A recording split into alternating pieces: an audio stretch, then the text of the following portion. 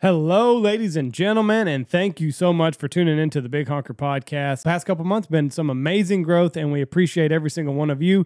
Please go check out our YouTube channel, Big Honker Podcast. It's super easy to find. All of our episodes go up on it, and the first family of waterfowl is up on our YouTube channel, the Big Honker Podcast. Go check out season Subscribe, like and subscribe. Season 1, because season 2 we are filming now. We will be filming season 2, episode 2 next week. Okay, here we go, folks. If you're going to go hunt ducks, any kind of waterfowl, you're hunting dove, you might as well be shooting the best, shoot Boss. Go unleaded, folks. Boss is the way at bossshotshells.com. Reach out to the mad scientist over there. They've got it going on. It's the best stuff in the world. I've been waterfowl hunting for basically 50 years now, probably 47 to be exact. 47 years, it's like I'm going back in time because when you hit them with Boss, it's like shooting lead back in 1974. So anyways, go check them out at bossshotshells.com. Also, go check out Dive Bomb Industries for all of your silhouette needs. I got this question a lot. What's the minimum amount of silhouettes that I need to have a successful hunt? If you're hunting lesser specs, it's 50 dozen. That's the number. Dive Bomb has made it extremely cost efficient to have a lot of decoys. And they pack up nice and neat. You always got to get the bags. Keep your trailer looking clean, looking fresh all season long. You can't go wrong with anything that Dive Bomb sells. What's Dive Bombs? What's it run for 5 dozen? $350. They might have gone up. Might be let's like say $400. Let's say it's $400. $400 so you're going to need $4,000. For $4,000, 4 of your buddies can chip in. Everybody throws in $1,000, and you got a lesser spread to rival anybody else's. Works perfect. It's easy to put up. It's easy to store. No problem at all. It's divebombindustries.com. And check out their floaters if you hunt a lot of ponds. So go check out the boys at Pacific Custom Calls. They have made my favorite call in the entire planet, the BA lesser call. It is a screamer. It feels good in my hand, and it rips. So they've also got a promo code. If you want to save a little bit of money, which who doesn't, use the promo code BHP25. You can save 25% off at checkout. They've got the best duck call on the market with the PCD, and their spec calls are out of this world. They have 2 spec calls that you can choose from. The 530, which is one that I really like, and they launched a brand new speckle belly call, the BBS. It's a board out speckle belly call. It is easy to run, and it sounds phenomenal. So check them out, pacificcustomcalls.com. You can look them up on Instagram, Pacific Calls, and use that promo code. It's there for a reason, BHP25. Also, check out the boys over at the man over at Gun Dog Outdoors, Mr. Alex Langbell. Alex is in Canada shooting the piss out of the birds right now. He's wearing my speckle bellies out. There's not going to be any specks down here this year. He'll have killed them all. But you need the field trauma kit in your pickup truck and in your blind bag. It's got everything that you need to stitch a wound, stop some bleeding. Alex is a retired first responder, so everything in the field trauma kit is what you're going to need. Also, I like the quick release system. I latch Lou in, and it's got just a little pulley. Whenever I'm ready to send him, pull that off of him, and away he goes. And then when he comes back, just hook him back up. Keeps him safe and out of the line of fire. So if you've got a dog that breaks, or even if you have a dog that doesn't break, and you want to prevent an accident from happening, check out the quick release system. He's also got check cords. He's got food and water bowls. He's got it all. So check him out, Gun Dog Outdoors. And we're brought to you by Jeff Stanfield approved shin gear waders. I'll just let you take this one, Jeff. I busted out the waders this time for the first time in probably 20 years, 25 years. I've never seen you in waders, so been that long. Over 25 years. Most comfortable waders I've ever worn for sure in my life. The thing that was the comfort was the easy to get in and easy to get out. Nothing worse than putting on a pair of waders. I'm telling you right now, especially if you've got a belly. If you got a little muffin top going on, waders are pooch. Even a big pooch. Waders, the bigger the pooch, the harder it is to get them on. Pain in the ass to put off and on. These got a zipper on them. I mean, whoever's ever thought about putting a zipper in the damn waders? You unzip them, you put them on, you zip it back up. The boots get on perfect. When you get done, you zip it down a little bit, and you just kind of push the boot, and they come right off. The best, most comfortable waders on the market. It's a once-in-a-lifetime investment. You buy them once, you don't ever have to buy them another pair the rest of your life at shingearwaders.com. Because they have a guarantee that they will stand behind their product for as long as you stand in them. So if you put a hole in it, you send them back, they fix it, and send it right back to you. So customer service is unmatched. Also brought to you by the boys over at Lucky Duck. And the ladies, I guess I should say, too. I got to quit saying just the guys. There's a lot of women out there. A little chauvinistic. It's dove season here in Texas. It is teal season here in Texas. And let me tell you, they got spinners for everything. Dove, duck, they got goose flappers, which are good for later in the year. But right now we're focusing on dove. And I tell you what, 6, 7 of those dove spinners out there, and the dove will commit like ducks. It's fascinating to watch. They've also got one of the best blinds on the market, the 2x4 blind. If you're a predator hunter, they've got stuff for you as far as e-collars and stuff. So kind of they got a wide variety of things that you can buy. So you should check them out at luckyduck.com. And if you're needing motion of some sort, and my favorite product of 2022 is the Lucky Duck Swimmer HDI. You put it on the water, and it looks like a duck swimming in your decoys. So unrivaled motion. Got a good-looking wake on it, and it looks fantastic. I cannot wait to use it this year. That is at luckyduck.com. Also brought to you by Logan and Rebel over at Looking Glass Duck Club Podcast. All you got to do is go to their Patreon, type in the Looking Glass Podcast, donate to their Patreon account, and you will have access to their entire library. And we have a giveaway going on with them, and details to follow. It's going to be for a couple days. A 3-man goose hunt, 3-day goose hunt, 6-man.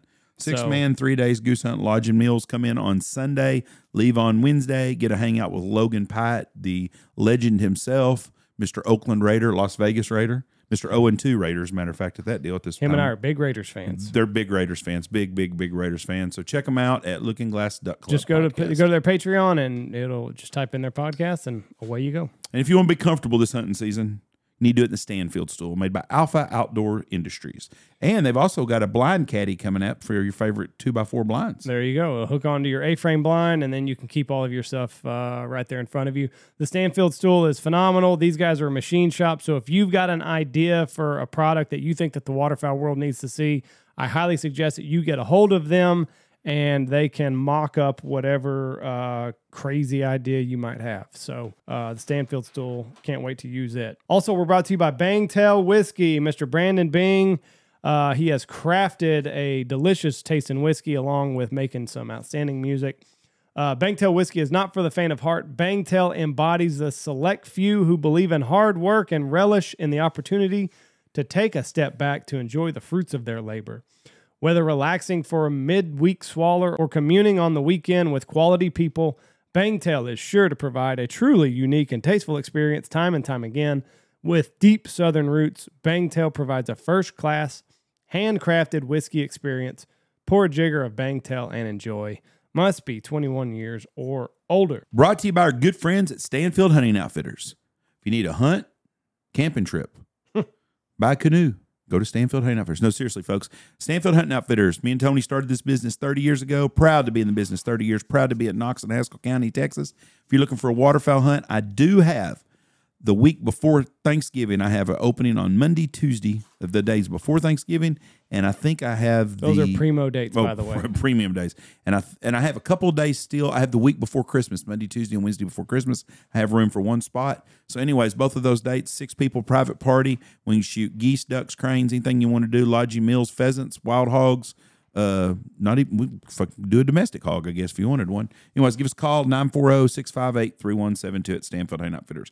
And every morning at Stanfield Hunting Outfitters, we start off with Dirty Duck coffee. If your coffee's not the duck, it's gonna suck. The Missouri Boat Ride blend, a little bit of high velocity, gets me going every single morning out here. It's what I fill my thermos up with on those nice cold mornings in the blind. Check them out, dirtyduckcoffee.com. They've also got Instagram. They make fantastic premium roast coffee, and they've actually got a little contest going on right now, so check out their Instagram for details on it.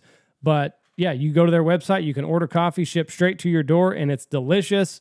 I really enjoy the Missouri Boat Ride blend, and I had Suns Up Guns Up, another one of their roasts at Game Fair, and it was delicious also. So you cannot go wrong no matter what you get from Dirty Duck Coffee.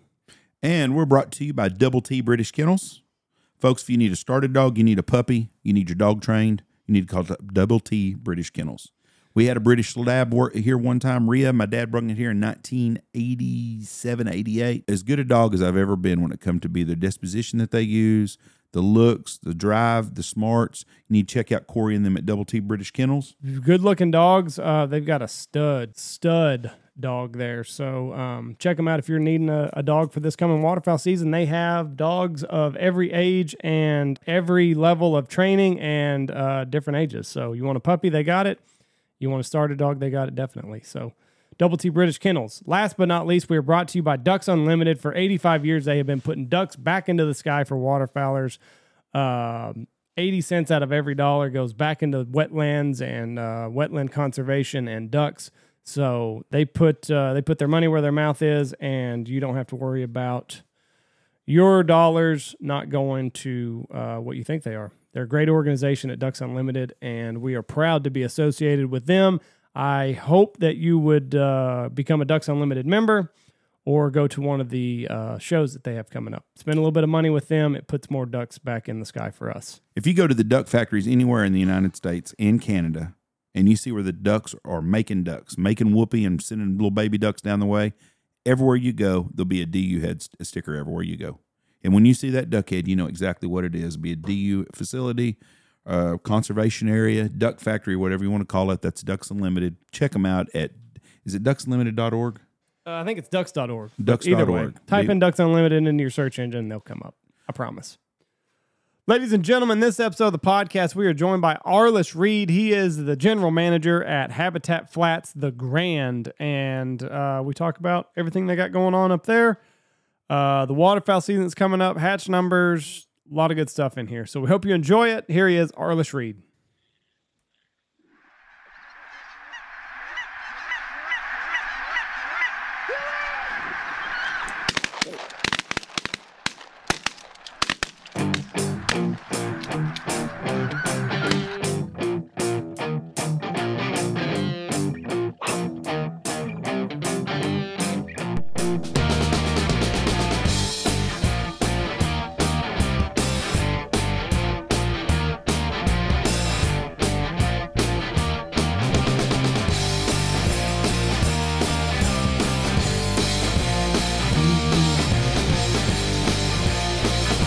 Here we go. 3, 2, 1. Boom, and welcome to the Big Honker Podcast, brought to you by Boss Shot Shells. I'm Jeff Stanfield with the world famous Andy Shaver. That's right. I can't whistle right now, but that is right. Why can't you whistle? Ain't working. With us today from you're at the Grand right now, Arliss? Yes, sir. Yes, sir. The man doing all the work. I notice he is on a tractor and he's doing dirt work. And I noticed mowing, and in the background, I don't see Tony Vandemore anywhere. So does Tony do any of the labor, or are you going to take up for your boss? Or are you going to tell it the truth? No, I got to take up for him. Tony's, he's, if there's something to be done, Tony will do it. Now, granted, some things he doesn't like doing anymore, which that's all right. I guess there's probably some things you don't like doing anymore. No, that's not true. I even guided a teal hunt this weekend. Guided a teal hunt. I did. I put the birds on them. Did your waders even get wet? No. Okay. Arliss, Tony guided a teal hunt this morning, and I'm sure he'll be doing something this afternoon. Who knows? There's lots of stuff to be done this time of the year. Have you wore shin gear waders yet? I have not. Let me tell you something, son. They are a playground for a fat man. I'm telling you. I have never been so comfortable in my life with waders. Tony gave me like 4 pairs of waders, and he had, older ones. These might leak, these might not. I don't know. You can have them. So the first time in my life, I'm wearing normal human waders. I'm no longer wearing fat man waders. The small boots with the parachute up top. You're not in that anymore. No. I used to be in a 14 stout, not because my feet were that big, because my belly was that big, and now I can wear about a 12 regular. Mine are real roomy up top. I had lots of extra room I did not need up top. It wasn't one of them things where you zip yourself in and you're like, and it just kind of holds you in, but it's still the most comfortable waders I have ever had in my entire life. The most comfortable thing is the boot. It feels like you think my buddy RT at Rolling Thunder and Shem would get me a pair, but I guess not. They are the best waders. Highly recommend for comfort. Andy Warm, I'm telling you right now, I could wear them things just out on a duck hunt in a cold day and would be comfortable in the field with them. They're that nice. They're very nice. Very, very nice. I mean, You can haul the boot's phenomenal. The upper, it's all good stuff. So is that Cooper's blind right here where you're at? Because we're looking at you in the woods right now.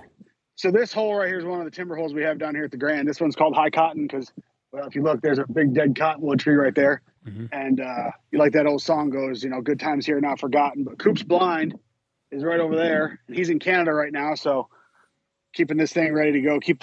I actually planted some clover in here to keep the horse weeds and all that stuff out and give the deer something to chew on. And we'll flood this, last week in October, get it ready for Coop. The Missouri River is right here behind me. And then just over this levee over here in front of me is some of our flooded ag stuff. So it's kind of a little bit of a corridor between the Missouri River and some of our stuff. And Grand Pass is just over to the west, about a mile from where I'm sitting right now. So this is just one of those traffic timber hole spots. Now, will you have to mow that one more time before you flood it, or will it be pretty close? I mowed it pretty short, and we haven't had rain. I think it stopped raining here in like April, so I don't know that it's ever going to rain again. So I shouldn't have to mow this again. I hope not anyway. How long will it take when you turn the water on? How long does it take how many days of pumping do you have to do? This one here, it's a little sandy because it's along the river, and it's got a 2-inch well. It'll probably take it'd be huntable in a day, but 3 days to get it full to the bank full. And then we'll keep pumping it pretty much throughout the season. You can shut it off. He'll shut the pump off while he hunts and then kick it back on overnight just to keep up with seep and all that. Now, does Cooper, does he do anything with the blinds, or is that done when he's already left for Canada? We'll have the blinds brushed and all that stuff while those guys are up north. There's a crew of us that'll stay here in Missouri, and we'll do teal season, and then we'll work on, we have, 30 stand-up blinds to brush and 40 some pits between the two places. And by the time they get back from Canada, that's all done. But there'll be plenty of stuff to do when they get back, getting decoys out, and they'll all go to their spots. Cause kind of anymore, we kind of have our own places that, you send a guy somewhere. That way there's no surprises when you get there in the morning. It's, your electronics are all, mojos, whatever. That's all on you. Your blind's brushed. It's cleaned out. You can't get to another spot and blame somebody else if the mojos are dead or there's the blind needs brushed again. It's kind of your responsibility when it's your spot. Now, does everything stay in the blind as far as what you're going to need on a day-to-day, like decoys, spinners, all that stuff? It depends. This spot here, there'll be, last year on the podcast, we talked about one of those Mojo Boss things there, that switchboard deal. Yeah, the switchboard. This blind will have a boss in it probably. Last year we ran a permanent spread in here. I don't think we're going to do that again this year. We'll just set them and pull them every day. But the decoys will stay right here. They'll just go in a sled. Mm-hmm. And, the motion, Cooper will set a jerk cord that'll probably stay here. And he'll take his Lucky Duck splashers and all that stuff back in with him at the end of the day. But for the most part, we pick everything up, but some stuff will stay here. How many decoys are we talking about here? We talking 3 dozen, 6 dozen? This one, he'll probably run 7 or 8 dozen floaters. Last year, we put 20 dozen in here and left it as a permanent spread to see if it would make that much of a difference. And I don't know that it made a whole lot of difference. I mean, it makes it easier for Coop. I'll kind of let him make that decision if he wants to run a permanent spread or if he wants to pick and pull every day. Now, do you have to worry about, because I've always heard that if water freezes around your decoys, it could crack it. Do you pull it if you're going to have a permanent spread? Is that a problem? Or when you kick the pump back on, does that keep water from freezing? So these holes in here with the well pumping 58-degree water into it, it really won't freeze much. And we also, the permanent spreads will set foam-filled decoys. Mm. So it really, you don't have to worry about that. It doesn't matter. If it gets real cold, they'll get ice around them. They'll like rim around the decoys, and that's a pain in the butt. But for the most part, this is such a small hole. It's not a quarter of an acre. It's small, so that well keeps it pretty much open. And we'll throw a couple ice eaters in here when it gets real cold. But that's when it gets good, is when it gets real cold. And the Missouri River, like I said, is like right there, right over my shoulder. And when that fills up with ducks, these spots get real good. How dry are y'all right now? We have a hold on just a minute. We have an echo. I don't know which one we do about it, Jeff. Do you hear it though? Okay, go ahead. I'm sorry, Arliss. How dry are y'all right now? Very. It's rained It rained a half an inch. We'll put it this way. I put out some radish seeds in one of our deer plots last week before a half-inch rain, and it was so dry I didn't germinate the seed. Like, I mean, it's just as dry as can be. It rained a half inch that day. It rained a half inch like August 18th. And then I think the last measurable rain before that was sometime in July. We haven't had hardly. And now recently, the last few nights, it's rained all around us, north of us, south of us. I think Iowa got 6 inches of rain in places. Just the other night, last night we could see thunder or see lightning to the north and to the south. But for some reason, this area of Missouri has just been getting parted. I know how that feels. For rain. Yeah, you guys know West Texas is pretty dry. Very dry. The drought this year is going to be a big player with the migration of waterfowl this year. Really big, because it's going to be interesting to see if we don't get some rain where those birds in Nebraska and western Kansas are going to go. Absolutely. And I guess, like, Tony went out to Colorado to visit some family, and like, I want to say it was August, and he said the corn out there was like 2 feet tall and tasseled, and they were harvesting it for silage in Kansas in like August, and it was like, 2 feet tall, but they were just making the best of it. Yeah. Blake, that he's in western Nebraska, and like they've already their corn harvest is done. Like they've finished what they're going to finish, and there's going to be a big hole where there used to be a lot of food in the central of the country, and it's going to be interesting to see if the birds push further west into Colorado, New Mexico, or if maybe Texas picks up a big swath of birds that we've been missing the last couple of years. It's going to be, and then it goes back to, are we going to have any winter, or is it going to be mild and dry like the last 3 or 4 have been? So this is going to be an interesting year, though. If you're a Farmer's Almanac person, which I personally am not, they are saying that it's going to be a bad winter. Them fuckers are never right. I'm not. No. I don't believe. I mean, I don't know how they come up with these predictions. I think if it's all on a calendar, and every 4th year we got to say it's going to be a bad winter, I don't know. But Jeff's dad was a big Farmer's Almanac guy, so like it was gospel. If it was, by God, if the Farmer's Almanac said it, it was going to happen. But I think they use a lot of witchcraft to come up with their witchcraft forecast. So I don't know if do you guys have wool down there? Do you know what those are? Have what? Woolly bears are like little caterpillars that are orange and black or whatever. No, but I've seen them before. So up here, there's this, in the northern part of the country, there's a saying like, if the woolly bears are black, the winter is going to be bad. If they're, instead of half orange, half black, all the woolly bears that I've seen have been black. Oh. So I don't know. I think last year when we talked, there was some Facebook page that Jeff was following that said we were going to have a snow line from Nebraska to Michigan by Thanksgiving. And yeah, they were off a little bit. Is Jeff, delete him from Facebook. Yeah, he's not one of my friends no more. That couldn't have been further from the truth. Now, we did get some cold weather in January last year. Like, the second half of our duck season was very, very, very good last year. We got cold. We didn't get any snow, but we got enough cold that it made the ducks do what they're supposed to do and, fly during the day and, get on the river and all that stuff. But we didn't have any measurable snow, really. I don't know that we had any at all last year, if I can remember. Right? Maybe a little bit in February, but I'm trying to remember if we had any. Did we have any snow last year during hunting season? It snowed during Christmas. It wasn't much. I think during Christmas break we got a little bit of snow. You asked me a question. You didn't ask me if we had a foot. It snowed twice during waterfowl season. Did we get more than a dusting? Yes, 2 times we did, but I don't think we got more than like 2 or 3 inches. But it was gone. I think it was 96 the next day. Yeah, that makes sense. The coldest weather we had last year was when we went to Mexico, so that'd been in February. That's 2 years in a row now. I know we got some cold in February, but like the year before in February, we got some cold enough that we could ice fish in Missouri. And last year, it never really got that cold. And of course, that cold came well after duck season the year before. Hey, I got to ask you, because all of your teal hunting videos, the sun is up pretty high. What time do you quit your teal hunt there? So we can't start until sunrise.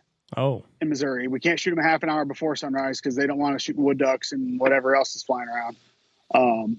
But we generally hunt from, we'll get in there, be ready to shoot by sunrise, and I like to give it till at least 10 o'clock. Usually 10:30 we're done, but we don't hunt in the afternoon generally. There's got to be a lot of sitting around because I know here you can shoot 30 minutes before, and that's where 92% of your action is going to come. It's going to be in that little 30 minutes before and then just a couple minutes after. But like our teal, once you bang on them and the sun gets up fairly high, like you pack it up, it's over with.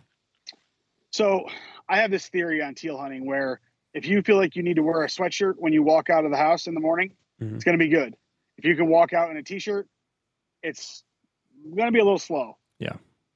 And today's high is forecasted for 96 degrees. The all-time high is 94 for this part of Missouri. So we are in a pretty big warm front here. And tomorrow, I think it's supposed to be 97.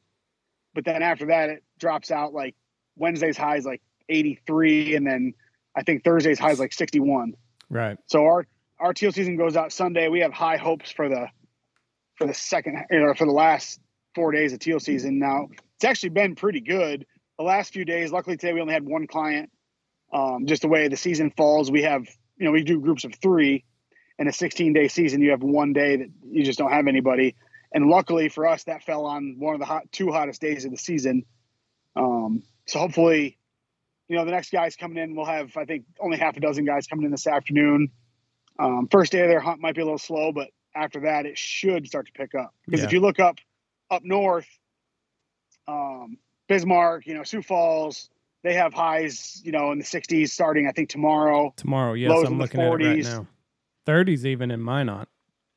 Yeah, and blue-winged teal don't handle that very well. They don't like to get their toes cold. So I'm hoping that we wake up in the morning, Wednesday morning, and it's a different world than it is today and tomorrow. That's crazy that y'all are going to cool, because we don't cool off. I'm looking at the forecast now. We cool off next Monday. We got a high of 80, low 62. Next Tuesday, high 83, low 53. But our season closes the 24th here, doesn't it? I think so. I think it closes the same time y'all's does. I think next Sunday ours is the closes last on day. Sunday the 25th. This would be the 25th. Yeah, that'll be ours too. Yeah, that's us too. The day after the world ends. Yeah. World's supposed to end on the 24th, so. Oh, I haven't heard that. Yeah, the Simpsons predicted big asteroid's going to hit and wipe us out. Season 24, episode 9 of The Simpsons has an asteroid striking Earth. So all of the people that come up with the Farmer's Almanac that use their witchcraft, they're also saying now that The Simpsons prediction is going to be right. And season 24, episode 9 means 9/24, an asteroid's going to strike. Arliss, let me ask you an educated question here, okay? If the world was ending Sunday the 25th, what is your one thing you would have to get done this week? Oh, geez. Probably go find Jennifer Lawrence, take her on a date. So bang a supermodel. So there you go. Now, I just said take her on a date, Jeff. That is it. She's a wholesome lady. She has no standards, though. She is completely ripping apart. Who in the? I know. Who is it she's ripping on right now? Probably Harvey Weinstein. She slept with him. No. She doesn't rip on him. She said that somebody needs to be locked up, and I'm trying to think. It's Tucker Carlson or one of the guys from Fox News. Oh yeah. I saw something about that on Ben Shapiro. They were talking about it. There's no place for him in the world, but she slept with Harvey Weinstein. So you want to be Harvey Weinstein's sloppy seconds is your life goal before Sunday. She did get the Hunger Games. Well, I don't blame you at all. I've got no problem with that. I mean, listen, I would like to think that she wouldn't judge me based on my politics. So who am I to judge her based on her politics? There you go. Andy, that's too much common sense. You got. What are you doing before the 25th? Before the 25th, I don't know. I pretty well do what I want to do every day. I'm going to write a bad check and get me a private jet to pick me up, and I'm going to go see Scotland and Ireland because my check would not cover the cost for that private jet, but that's what I'm doing. I would like to go there and go out seeing some places I've never seen. No. So you just do nothing. You're just going to sit at home. Jeff, Okay, that's good. Me and Arliss got more to go for. I long to just sit at my house and plop my feet up and watch TV. Like that is, I don't get to do that very much, so that's what I want to do. It's funny. We talk about that sometimes, like when so you guys know how when the weather's bad, it's, warm, full moon, birds aren't moving until after shooting light or whatever. We get guests in. It's like, I know these guys are super busy, super successful, businessmen, all that. When was the last time you got to sit on the couch and watch a football game without any interruptions? Mm-hmm. You know, it's like sometimes, and I know they're here to hunt, and you know, I am more than happy to take somebody hunting whenever, you know, whatever. I love it still, but it's like, take advantage of the fact that you don't have anything to do when it's pouring rain, or sometimes when it's real cold, like 0 out. We won't go hunting until 10 or 11 o'clock in the morning. And some guys, I don't think, get frustrated with that, or they don't understand. It's like, listen, by the time the birds start to move at 11 or 12, you're going to be done. And it's 0 out, you're going to be ready to come in. Right. You're going to be cold. You're going to be hungry. And that's when we want to be there. So we'll sleep in. We'll have a big breakfast. You know, obviously, the guides are going out, checking on you know, making sure pumps are running, all that stuff. But some of the guests, it's just like, man, I know you don't get free time. Just enjoy it. Yeah. There's a lot to be said for that, because I could enjoy being somewhere and just listening to the rain and it being cold, nasty, and miserable. Anything like that, I really enjoy. When we were in Washington State, the lady at Westport, which was across the bay from where we stayed at Ocean Shores, I asked her, I said, how much snow do y'all get there? And she said, we don't get much snow, but we get lots of freezing rain. I said, I bet it's real quiet here because that town's right on the Pacific Ocean and there's an inlet there. And she goes, actually, there's a lot of people that come here for the storms. I go, what? Because it rains every day. And there are people that come on vacation just to come here and sit and drink coffee and watch it rain and storm all day. And I thought I could be one of those people. I could do that. I would enjoy that. I could get my head around that. Yeah. Just sit and enjoy and listen to the rain, and it just dumps ice and rain all day. I thought, I'm one of those people. So that wouldn't bother me. It would really be convenient if the world ended on Monday and I could just sit in my chair and watch football all day Sunday. That would be how I would want to go out. So I guess push it back to Monday, not Saturday.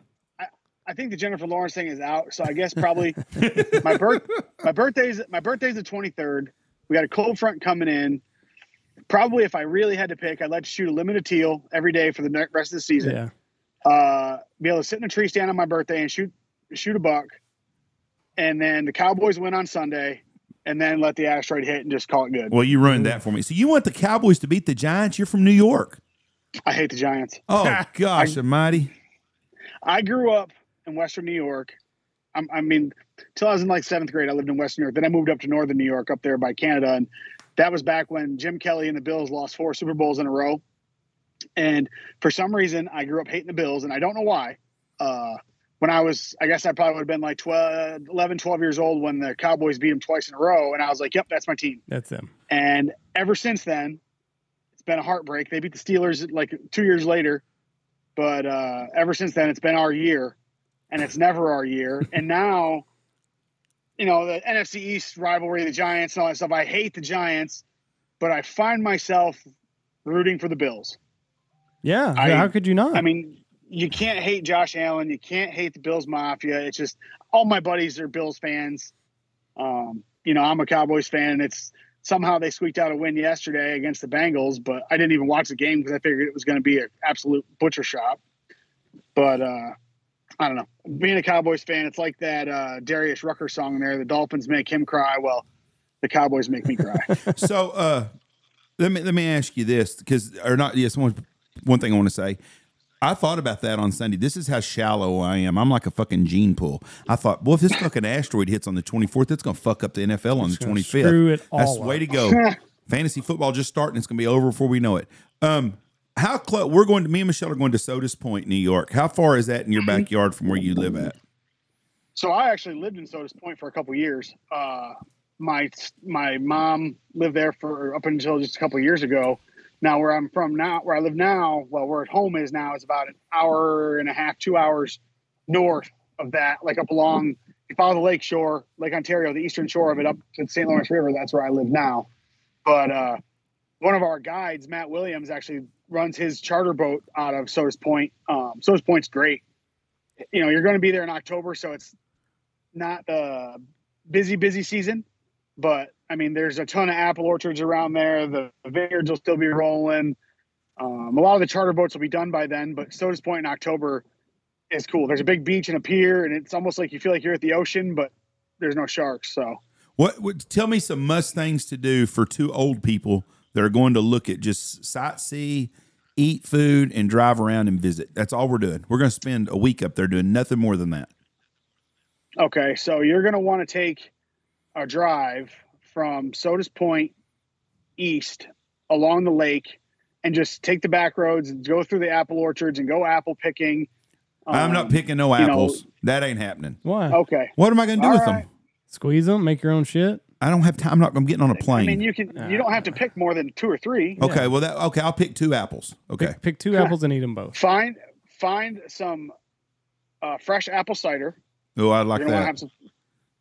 Have some fresh apple cider, an apple cider donut. Oh, those are good. Holy shit! Now we're talking. You're gonna want to eat in Sodas Point at Jack's. Jack's is a bar right on the bay, right down there. Do they know you there, so I can throw your name around? It depends on who's bartending. There's a girl named Ashley that bartends there. I'll see if she's working when you're there, and if she is, I'll have her.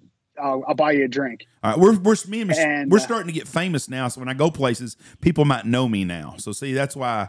And if I can name drop, if they don't know me, I can name drop. What's the guy's name that's got the charter there? I want to charge some stuff to him while I'm there. Matt Williams is his name. Okay, Matt. Okay. His boat is the Wet Willie. It's parked right behind Jack's when it's in the water. He just pulled it out the other day. The Wet Willie. I'm going to say I'm with the Wet Willie, and Matt told me to buy my dinner here, and I'll sign the tab. That's right. Put it on Matt's tab. I'll do that. Yep, no doubt. There's some really good small diners and just, I mean, if you can go into Rochester, you want to have chicken wings while you're there. No, we're going to go to Buffalo one day, and we're going to go to Lake Placid one day. I know that for sure. So, of course, I can't think of the name of the restaurant. In Buffalo, you can look it up. The original Buffalo chicken. The Anchor. Buffalo chicken wing. The Anchor Bar, that's it. You're going to want to have chicken wings at the Anchor Bar. And then when you go to Lake Placid, if you want to spend some of Andy's inheritance, go to the Mirror Lake Inn for dinner in Lake Placid. The Mirror Lake Inn. I will do that, and I will spend Zach's inheritance since Andy helps me make money. Zach and Payne cost me money. Okay. Yep. So spend some of Zach's inheritance. And did you already get a room in Lake Placid yet? No, we're staying. We got a house on the St. Lawrence or the whatever. We've got a waterfront house that we've got for a week, and we're just going to drive to Lake Placid. I live in West Texas, so drive 2-3 hours is not a big deal to me. We're going to drive and stay the day in Lake Placid and go look at all of it. We'll get back home at 10:00 at night. I'll give you my itinerary. We're landing in LaGuardia. Yeah. We're staying in Sleepy Hollow one night and going doing that. We're going to drive from Sleepy Hollow to Sodas Point the next day, and then we're going to have 7 days of doing whatever the hell we want to do. So yeah. So when you're in town, just give me a shout, and we can go through your itinerary. But you're going to really enjoy Lake Placid. I mean, that drive up through Route 3 and all that through the Adirondacks in October, there's not a better drive maybe in the world. I don't know. It's beautiful that time of the year up there. All the fall colors will be out. It'll be cool. Yeah, the only thing that I'm not getting to do on this trip that I really wish I could do is I'm not going to get the fluid stuck in me, so I can't go across the border. And I would like to go see my buddy Rory White and go have dinner with him at one of his restaurants. That's the only thing that I'm regretting about the whole deal. But I've had so many people reach out to me that waterfowl hunt up there and invited me to come hunt, but I'm not going up there to hunt, and I do appreciate that very much. But it's really good hunting up there. And yeah, it is. But I want to go just look. That's all we like to do. I think you had my buddy Corey Alkerton on your Corey's podcast. A good guy. Yep, Corey lives right there just across the border from, you're going to drive, when you go to Lake Placid, you're not going to be too far away from be a little bit south, cutting through the Adirondacks, but Corey's right there. And my buddy Nick up at Basswood Lodge up in Canton, you can, swing in and see them. Nick's a great dude. He's my partner in my turkey hunting business. And Nick's world class. But there's just tons of places. And if you're looking to just drive around and eat food, you're not going to be disappointed. Make sure you eat some Italian food while you're there, because there's probably not very many Italians in West Texas. I'm Italian. Jeff is Stanfieldo. I grew up eating pasta. We didn't ever have a fucking potato at my house growing up. I never had mashed potatoes as I was a kid. I'm not bullshitting you. We had pasta with everything. If my mom made a snack of popcorn at night, we had pasta with it. We always had pasta. So go ahead. Corey, I had breakfast. I made waffles for breakfast yesterday morning. Corey sent me some syrup. Corey sent me syrup down. Best syrup I've ever had in my life.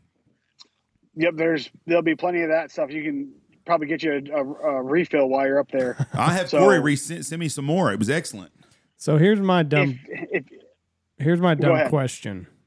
Is there any, when they wrote Sleepy Hollow, like is that legend? Was that a legend of the times in that area about the headless horseman? That was at Sleepy Hollow. That's not up in northern New York. That's right outside of New York City. I know you said you're landing in that's Sleepy down in Hollow. the Catskills. And I don't know enough about that stuff. I was afraid of the dark till I was 26, so I kind of don't really do scary movies all that much. In fact, I still am. But yeah, I don't. You'll have to. I mean, there's so much stuff to look at. I mean, when you go to Sleepy Hollow, I'm trying to think of where you can go from there. There's a good battlefield in Saratoga you could maybe go up to on your way up north, but that's kind of a little bit out of your way east. The Baseball Hall of Fame's in Cooperstown. That's open in October. Great places to eat there. There's the Omegang Brewery there in Cooperstown. You probably make that on your way to Sodas Point. Lots of stuff to do there. Yeah, it's beautiful. I love upstate New York. I love that whole in the Northeast. Could you imagine like shooting a bunch of honkers that are just like, you got the fall foliage behind you and then like just these great big old pumpkin carrying honkers are landing at your feet and you just mow into them? It's beautiful up there. How about that, Jeff? The next week is going to be the guys there that get to hunt till the 25th in September. From right now until then is about, it's world-class honker hunting. I mean, you can shoot 15 a person. They get those molt migrators coming back out of Canada. It's incredible. 15 a day. That's a lot of goose meat. There is not a better time of the year than September through the end of January. I'm telling you, that's the best time of the year. I'm kind of partial to the spring. You like turkey hunting. You're a turkey hunting guy. I'm a turkey hunting guy. I'm one of those guys that if you had to put a gun to my head, you can hunt one thing for the rest of your life. And people might think I'm crazy. I mean, I work at the best place in the world to shoot a mallard duck, but a tom turkey to me is probably, I haven't elk hunted yet. But a tom turkey is probably number one for me. So I'm pretty partial to the spring, everything's greening back up. Turkeys are gobbling, spring's pretty good, but I hear you. September to January, as a whole, it's pretty good. As a whole, September to January is better because you got football, you got waterfowl season. I'm with you though. I think there's a fucking ant about to get me. I'm with you though. Somebody just walked in. That I don't know who it is. I don't know. Somebody just pulled up and asking directions. But anyway, a tom turkey. If I'm like you, if they put a gun to my head, I think it would be a turkey. Have you ever shot one in a eastern hardwood forest? No, I've only shot turkeys out here. Yeah, you're gonna have to, if you're a turkey guy, find somewhere in the east, anywhere from Missouri to Maine, and hunt an eastern turkey in the hardwoods. It is like, I've hunted Nebraska, Missouri, South Dakota, Kentucky, North Carolina, Virginia, New York, Maine, Ohio, and eastern turkeys in the hardwoods. I hunted in Florida too, but eastern turkeys in the hardwoods. Any turkey guy, we will get it. I guide a lot of turkey hunts, and I'll use a blind and a strutter and that kind of stuff. For guests that you only got a couple days, you want to shoot a turkey. That's the best way to do it. For me, if I'm the one behind the gun, give me a open hardwoods with a 410, no decoy, and that's where I want to be. That's it, huh? 410 also. Yep. You're putting them close. The 410 thing got real trendy a couple years ago. It did? I don't do it to be trendy. I do it because I like to not know that I'm carrying a shotgun, and I'm getting old enough now where I don't like the recoil of a 3.5-inch 12 gauge. Mm-hmm. And you put, TSS in a 410 inside. My second New York turkey last year was like 36 steps, and it just dusted him.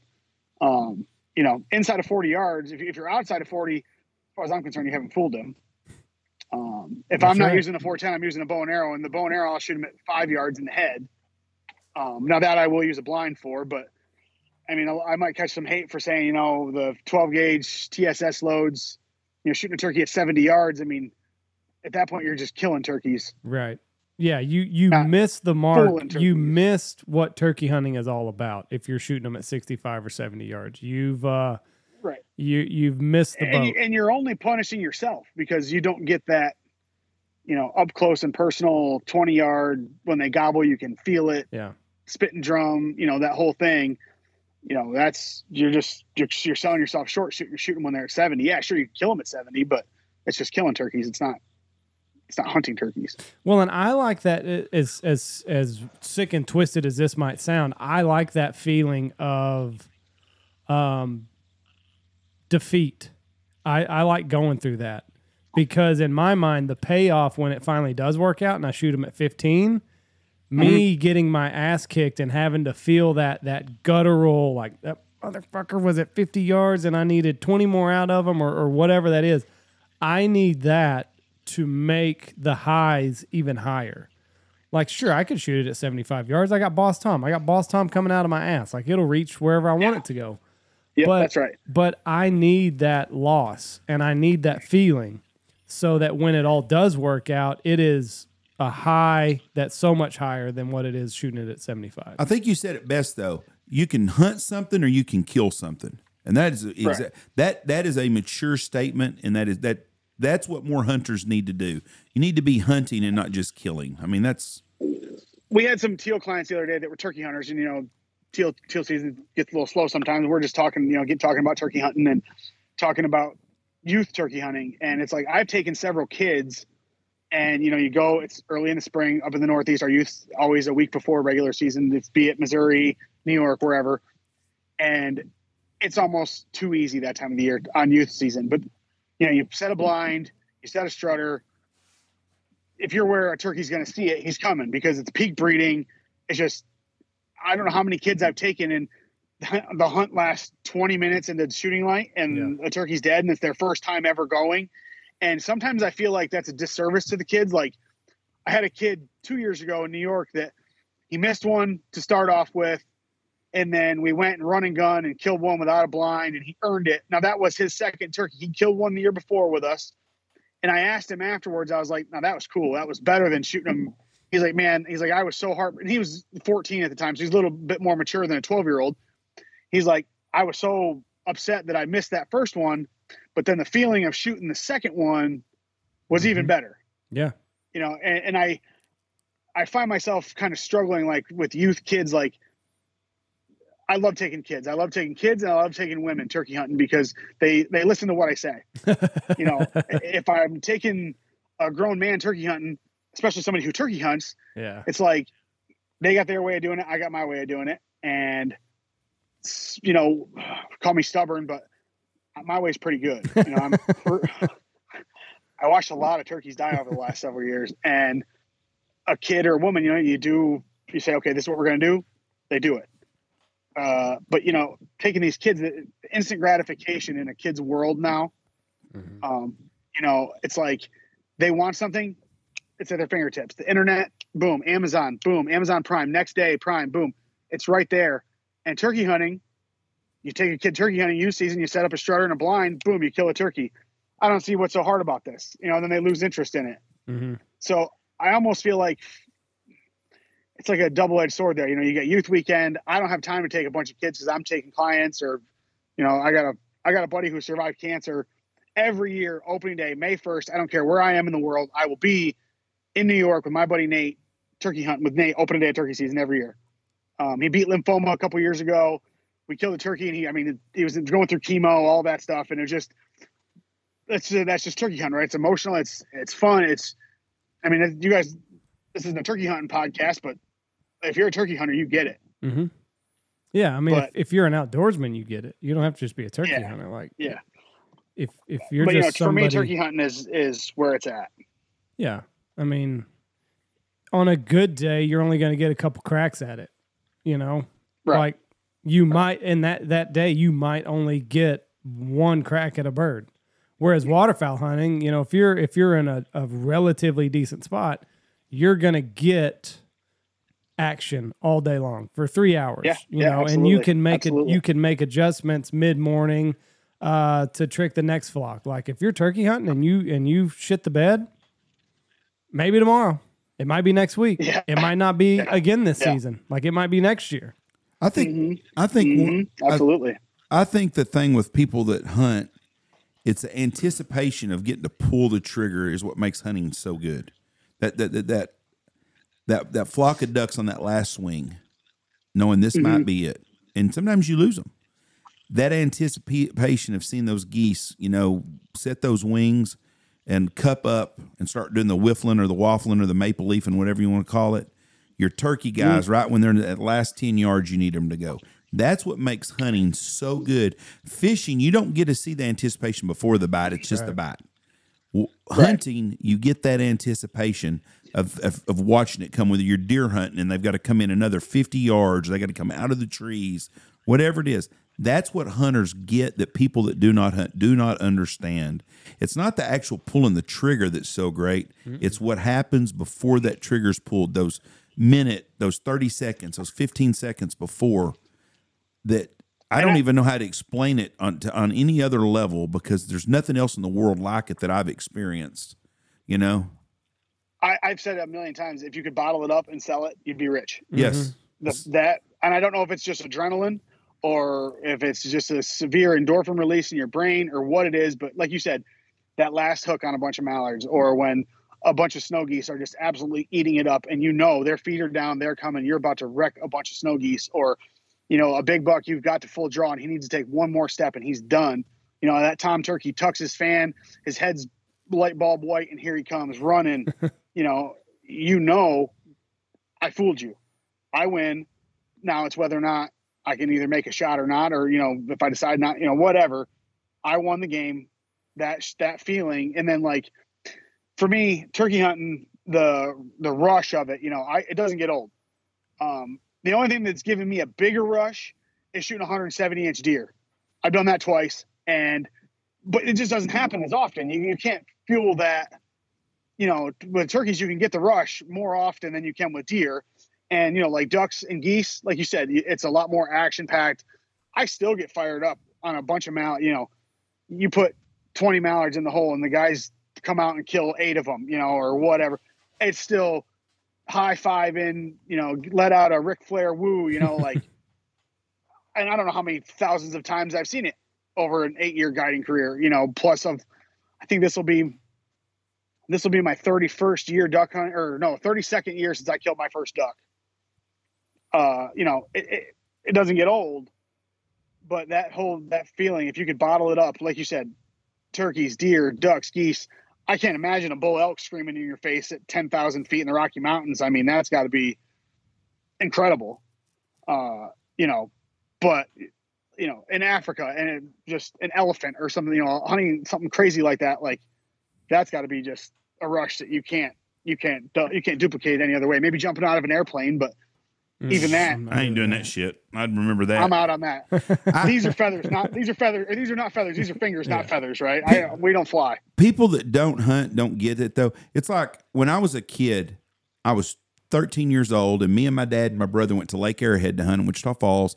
And when it rains and the lake's completely full, there's a big flat at Shoshone Park, a park south of town. But anyways, we hunted it. My dad had a Lone Star V8 V-hull boat, and it had 3 swivel chairs on it, bash chairs that we hunted out of. And he had a blind. It was basically, we hunted out of A-frame that he had built with PVC pipe. And we had, back then you could only buy, either you could buy burlap or you could buy some retro camo shit that's coming in popular on all the clothes now, was what we had to hide under. And we had a frame built on it, and we had a blind, and we would put out 2 dozen floater Canada geese, and we'd put out about 4 dozen duck decoys, and we hunted all the time. And to this day, I remember one day we had a widgeon drake hovering over the decoys. Widgeon drake. And I had this old Model 1100, and I shot that duck, and I was 13 years old. I remember everything about that hunt. I remember that duck, my dad there. We'd listen to the Cowboy game on the radio. My dad had a black lunchbox, and we would eat lunch every day, and we'd have sandwiches and hard-boiled eggs and water, or buy a big bottle of Coke. I remember that. I can't tell you about a birthday party I had as a kid growing up. Not one. I had them. I don't remember any of that shit, but I can remember days hunting with my dad and my brother growing up. And that's the shit hunters do, not shit, that's the stuff that hunters have in their life that people that don't hunt or fish in the outdoors, they're robbing themselves of, making those memories. Because tell me another event that happened in your life when you were that age that you can vividly describe. I mean, your first duck, your first deer, your first turkey, your first goose. I mean, your first boobs. See my like first you set said, of you know, boobs. Yeah, first set of boobs, but I that's can't it. remember that. I don't remember that 'cause I haven't seen a pair yet. But you know, I mean, I don't remember. But I do. She was a neighborhood skank. Happy to have it. But yes, Happy to see I them. couldn't tell you that, but I can tell you every vivid detail of my first duck, and I was 7 years old. yeah, I remember my. You know, I shot. I was shooting a single shot 410, pass shooting mallards coming into a beaver pond in the afternoon. I kept shooting at ducks, and they'd flare, and I'd miss, and I'd tell my dad, I hit that one, you didn't hit that one, you didn't hit that one. This old Susie Mallard was 10 yards above us, and I shot and folded her. And I looked at my dad and said, "Are you going to tell me I didn't hit that one?" And I held on to that duck for like, you know, I come from a broken home, so we had to do the hostage exchange on Sundays. You know, I'd go up to hunt with my dad on Friday night and come back on Sunday, and I held on to that duck until we met my mom at the gas station parking lot. To, you know, and Dad was like, "All right, I'm gonna take the duck and clean it for you." But like, you know, I held on to it for 4 hours after I shot it. Mm-hmm. You know, 7 years old. But I can't tell you anything else that happened when I was 7. That's exactly Barely when I was 16. Yep, that's right. I killed my first goose exactly 7 miles south of where I sleep every night. If you'd have told me when I shot that first goose at Lake Winchester that I was going to be living and spend the rest of my life 7 miles here running a hunting operation out here, I'd have thought I hit the freaking lottery. But yes, you remember right. You remember those things, and people that don't hunt remember. I've never shot a turkey. Andy took me turkey hunting one time. Was the most miserable experience of my life hunting ever because he wouldn't let me shoot. It was a bunch of jakes. I didn't care. We called up a bunch of jakes in the first 5 minutes. It's just this rogue band of jakes. It's later in the year, and they're there to do nothing but spoil your hunt and chase toms away. Punks. Yes, and they're sitting there, and I'm like, no, we're not doing that, Jeff. I didn't understand why. He tells me to come hunting. His mother tells me, Jeff, it'd mean a lot to Andy if you'd go with him to shoot a turkey. I said, okay, I'll go with him then. NASCAR was on. I'm not even really a NASCAR fan, so I left a race to go with Andy to turkey hunt, and he makes me sit in a rattlesnake-infested mesquite patch. Saw no rattlesnakes. And we're there a few minutes, and that's what I was expecting. I thought it was going to be like duck and goose hunting. You sit down there, about the time first light comes up, we sit there, and Andy goes, here they come. I'm looking. First light, we went hunting in the evening. No, I know, but I thought it was going to be like first light. You know, in the duck hunt, as soon as the light pops up, there's ducks there. Well, shit, we sat there 5 minutes, and here comes these turkeys. I thought, hell yeah. Jakes. Turkeys. Jakes. 18-inch gobblers, 18-inch beards on them, 4-inch spurs on them. They didn't even make the turn to like There was 18 down. Of them with 1-inch beards. Yes. So- Yeah, we'd have had to shoot all of them to get a full beard and a full fan. And so I'm thinking, he's going to let me shoot. So I'm ready to shoot. And they go off, and Andy's like, what would you think? Well, I thought you didn't let me fucking shoot. What do you expect? We sat there about 30 more minutes, and I was like, we can go ahead and go home. You don't have to worry about me out here. The springtime is for chasing tornadoes, not turkeys for me. I was gonna say, Jeff, you come to New York, I'll let you shoot a jake. It'll be fine. You can come catch a walleye and shoot a jake, and you'll have a great time. I'd love to catch a walleye. I would probably enjoy turkey hunting because it's like I went teal hunting Saturday with Andy, and I had a great time. It was absolutely wonderful. I hadn't done it in a long time, and I had a great time. And I miss that. I really have. I really enjoyed that. I'm gonna make myself go some more, but it has to be the right time for me to do it when I don't have nothing else going on here. Mm-hmm. I mean, it's just like right now we've got 30 dove hunters coming in. Some just showed up just a second ago. I'm gonna be busy until 11 o'clock tonight, and that's waterfowl season's that way every day. And I just don't have time, but I need to start making myself time. But I enjoyed it because it was me and Andy and some guys, and Andy almost let me call the shot 2 times. How has your teal season been down there? Above average. Yeah, I'd say Nothing great. It hadn't been like a world. Definitely not the best that we've ever had. But last weekend, the place that we hunted had more teal on it than I'd probably ever seen since we've had it. So Saturday was really good. And then did Jeff tell you about the thing I was telling him about on the internet, the migration radar or the bird radar? No. I still don't know how to read that damn thing. I think I've seen it. Is it like where it's different colors and like if it's like bright white, that's a heavy migration? Yep. So you can go on there if you mess around with it. You can. So it's through the Cornell Ornithology Lab. So that's pretty legit. Like that's the best bird science in the world. And you can type in your county, right? Okay. And I went on there in Sheridan County, Missouri, which is where our with the home lodge is in Sumner. Last Saturday or Sunday, they said 4.5 million birds migrated through Sheridan County overnight. Wow. Thursday night, it was 1,700. Really? Like, and last weekend, the teal hunt was great, right through the week. Getting into this warm weather, the migration's down, the bird radar's down, teal hunt starts to slow down. Now, last night they said there was over 400,000 birds, and I think they had a slow hunt, but I mean, that's just birds. It could have been 400,000 blackbirds. Sure. But that when it said it was up, 4.5 million, and there's even like a prediction on there, like you can mess around with it and find like they were predicting a big migration last night. Now, I don't know if it's based on wind direction, temperature, or whatever, but they were predicting a big migration last night, and it was pretty good. But like I said, I don't know how I think the teal were pretty slow this morning, but also it was, like I said, 74 degrees at sunrise this morning. Well, you've got guys up in Canada, but I was talking to Corey Nickham, and he said that wherever he is in Canada, I don't know where he hunts at, but wherever he is in Canada, they are loaded with blue-winged teal. Oh yeah, absolutely. But I'm afraid. In 2019, our teal season was 16 days. It was over 90 degrees 11 of those 16 days, and just after teal season, while we're brushing blinds, there is teal everywhere. Every one of our holes had teal on it. I'm kind of sure that's what's going to happen this year. And there was a later hatch on a lot of teal. They had a later nesting effort, so I was hearing reports of fuzzball mallards and teal in August. And those ducks aren't going to be ready to fly till late October. Right. So I don't have, I won't be surprised at all if we're shooting blue wings or seeing blue wings and maybe even shoot some right around our North Zone opener, the 28th of October, 27th, whenever it is this year. But you guys will probably be covered up with blue wings here in 3 weeks, and so will we. Probably so. But, so how many weekends this weekend was the second week we've done. This is the last weekend. So, and then the week before that, we had a group and we did good both days. Saturday and Sunday were both good. So we only do teal hunts we only do dove hunts on the weekend. So that's when we do teal hunts also. So we don't go 7 days a week at teal hunting. Now this week will be a bit of an exception because we have hunters during the week here. So, and the guys dove hunting this weekend don't teal hunt.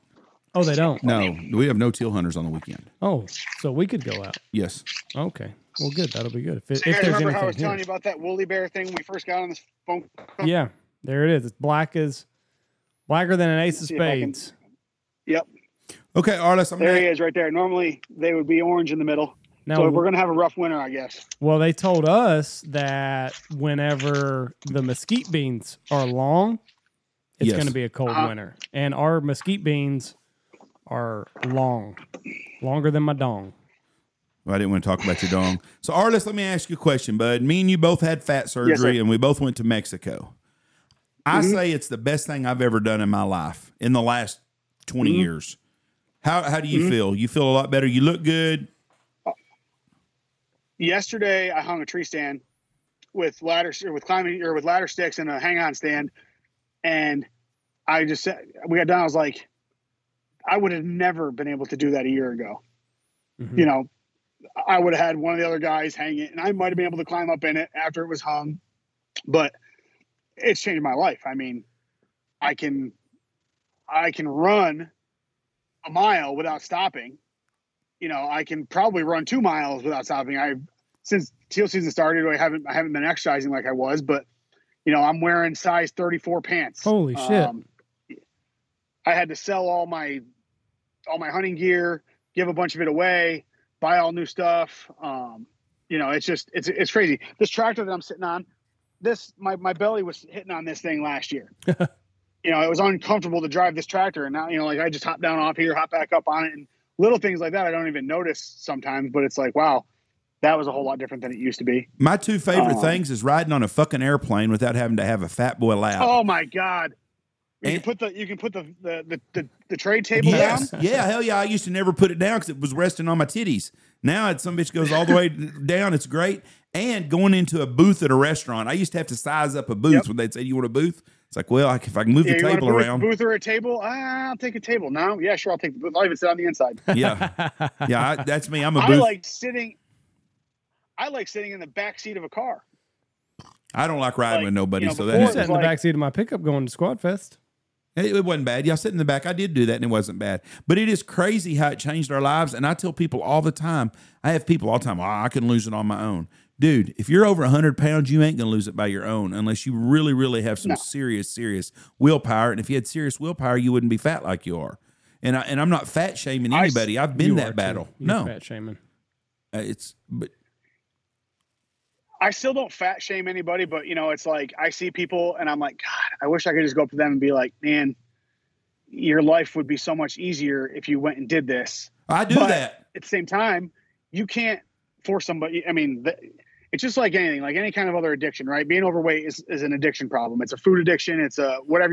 Granted, there's metabolisms and all that kind of stuff that get involved. But for the most part, you're overweight because of you. Mm-hmm. It's not anybody else's fault. You can blame whoever you want, blame your mama, blame whoever, but it's your fault. And if you can't, have the willpower to stop eating, exercise, all that stuff, then you're never going to lose weight. And for me, I couldn't do it. I would try different diets, this and that. And granted, being around all this good food that we're around all the time and all that stuff, I have to be careful now, because when we talked last year, I hadn't eaten sugar. I hadn't had, a lot of things. And now my sweet tooth is back. So I'm very cautious about that. I still haven't had alcohol. I still don't drink soda. I haven't had a carbonated beverage since August 18th of last year. I had a Dr. Pepper was the last soda that I had. And I was a daily soda drinker. I mean, every day I would drink Diet Pepsi. And, I haven't had any alcohol. And I've lost about 155 pounds. I'm still not down to where I'd like to lose another 20, 25, 30 pounds to get down to where I really want to be. But as far as just life in general, I have that dimorphism there where you look at yourself and you still see the same person. Mm-hmm. But then I see a photo of it and it's like, holy shit, like the old me. I see a picture of the old me and it's like, God damn, I can't believe I let myself get to be like that. Right. Yeah. You get there 1 pound at a time though. Like it's not. No bullshit. That's how much jumps on you.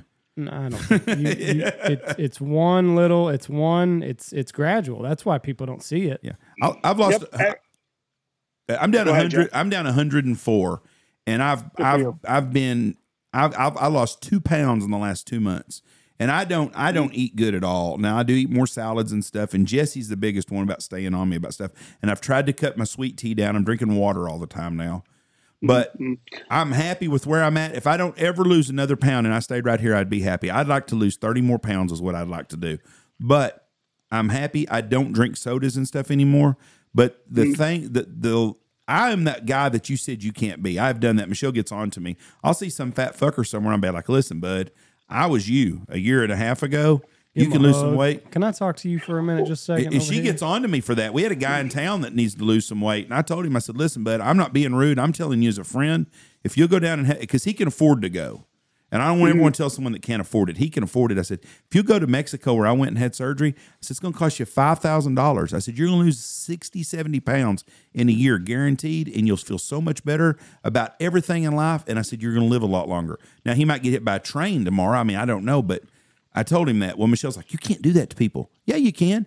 Because if someone would have told me, it wouldn't have hurt my feelings. Well, Jeff, you told me. Yeah. I called you and, we had never spoke. We had mutual friends. Matt Merlick, one of the owners of Habitat Flats, he listens to the podcast and he'd heard you talking about it. And he's like, man, I think you should reach out to Jeff.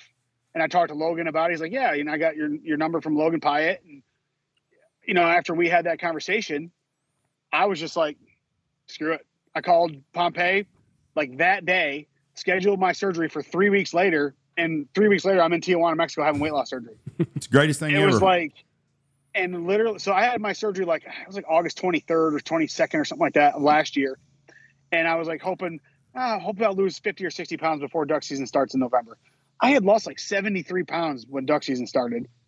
I lost 130 pounds by the time snow goose season rolled around. And, like I said, I've lost 150, 155 pounds since then, total. And I've really hit a plateau recently. But, I think I was 245 the last time I stepped on a scale. I was 400 pounds when I went and had the surgery. Right. Yeah. And it's like, I was one stuck in the mud away from having a heart attack. Yeah. Yeah, that's exactly I don't know right. how I managed to guide duck hunts and snow goose hunts, 100 days out of the year. It just, I don't know how I did it, but I'm now it's like I'm proud for you. Go ahead. And I noticed when me and Michelle got to San Diego and we got to the airport, and they said this Suburban's going to pick us up, and this Suburban picked us up, and there was 3 ladies and me and Michelle, and they were going to have to pick somebody else up to get in the Suburban. I was like, boy, they don't do very much planning. They're picking up a bunch of fat asses for fucking fat weight surgery. You're going to put 7 of us fat fuckers in this Suburban? There ain't no way. We had that son bitch weighted down big time going to the place. Michelle was the only person in there under 130 pounds. It's funny, you cross into Mexico and they don't even stop you at the border. No, it was going nuts. That's what I thought too. I was they don't even stop. Yeah. Do we need a passport or anything? Can you imagine taking a wrong turn, get drunk in San Diego, and wake up in Tijuana without your passport? Yeah, I think you'd be screwed. Getting the wrong Uber. Oh, it's a bad day. But in hunting season's tough on a diet. Like you're tired and you just want to eat and you just want. But you're active. That's one good thing. But I'm telling you what, I couldn't imagine. I could imagine, but just not being able to just gorge yourself of all the dessert. Because I'm sure Habitat Flats is just like it is here. Like you got desserts every night, it's unreal. You know, just it is unreal. The amount of carbohydrates and sugar that are just readily available right there. Or you're walking by and you just grab a muffin, and it's tough. It's tough because you're tired.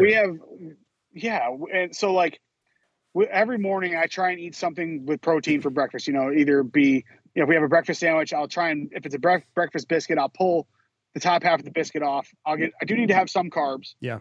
But I'll eat the egg and the sausage and cheese and the bottom part of the biscuit. Or if it's biscuits and gravy, I'll have 1 biscuit with gravy on it rather than 2. Mm-hmm.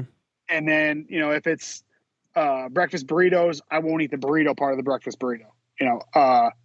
And then generally I'll grab like a pack of crackers or something like that for when we get done with the hunt. I get in the truck and I need to eat something because my blood sugar is kind of getting low. I haven't had carbs all morning.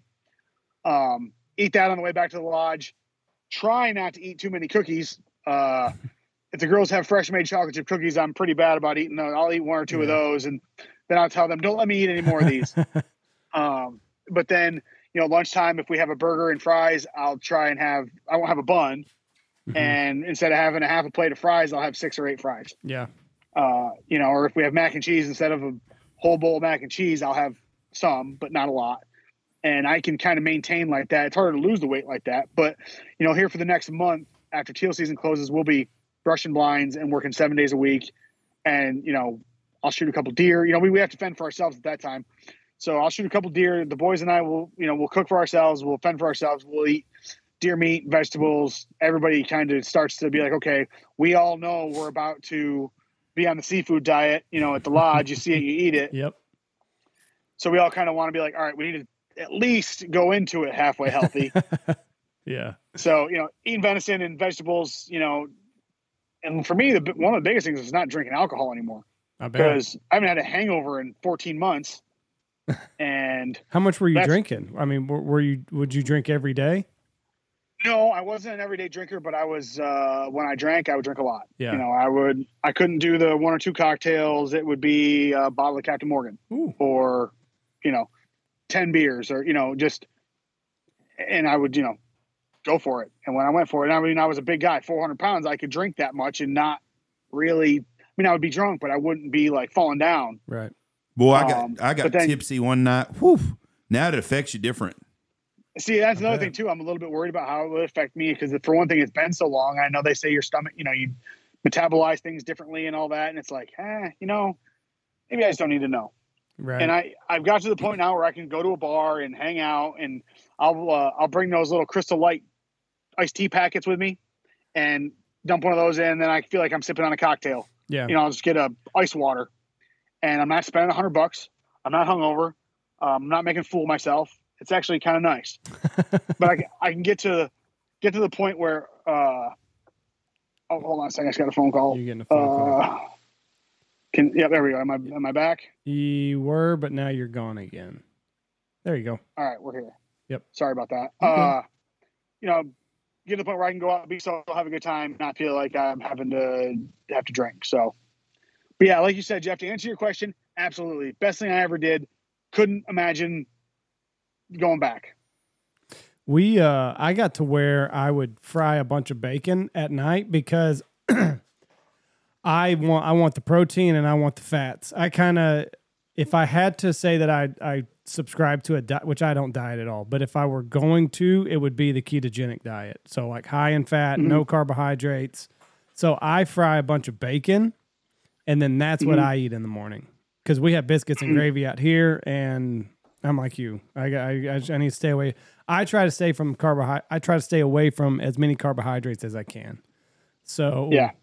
I do bacon for breakfast, and I'll just fry a whole shitload of it, and then put it in the refrigerator at night or in the morning when I wake up. I'll pick it up, reheat it, and it's great. And then I try to have beef jerky in my blind bag because I was real bad about I would do trail mix. Well, it's got fucking M&Ms in it. Oh yeah. So What about those cinnamon donuts? the cinnamon donuts, Mrs. Baird's makes cinnamon donuts down here, and they're phenomenal. I'll try to just do those once a week or something. That might be my little guilty pleasure. But Arliss, does food taste different to you? Because bacon and beef does not taste as good as it used to me. No, not really. I mean, everything seems to be about the same. Now, I finally did catch COVID about a month ago now, and I lost my sense of taste, and stuff tasted weird for about a week. But luckily, I think everything's come back to normal. Coffee was tasting funny for a while. Couldn't taste some things, but I guess just some things I know, like bread. I used to love bread. Bread kind of makes me feel like crap. Steak. If I have to eat the fatty part of the steak now. Yeah. Like, you say you live on, you can eat enough bacon to get you going through. I can't eat enough bacon to keep me, going. So I have to have some carbs. Right, because you need the insulin, and that's what carbohydrates turn to. I think it increases your blood sugar. Right. See, go ahead.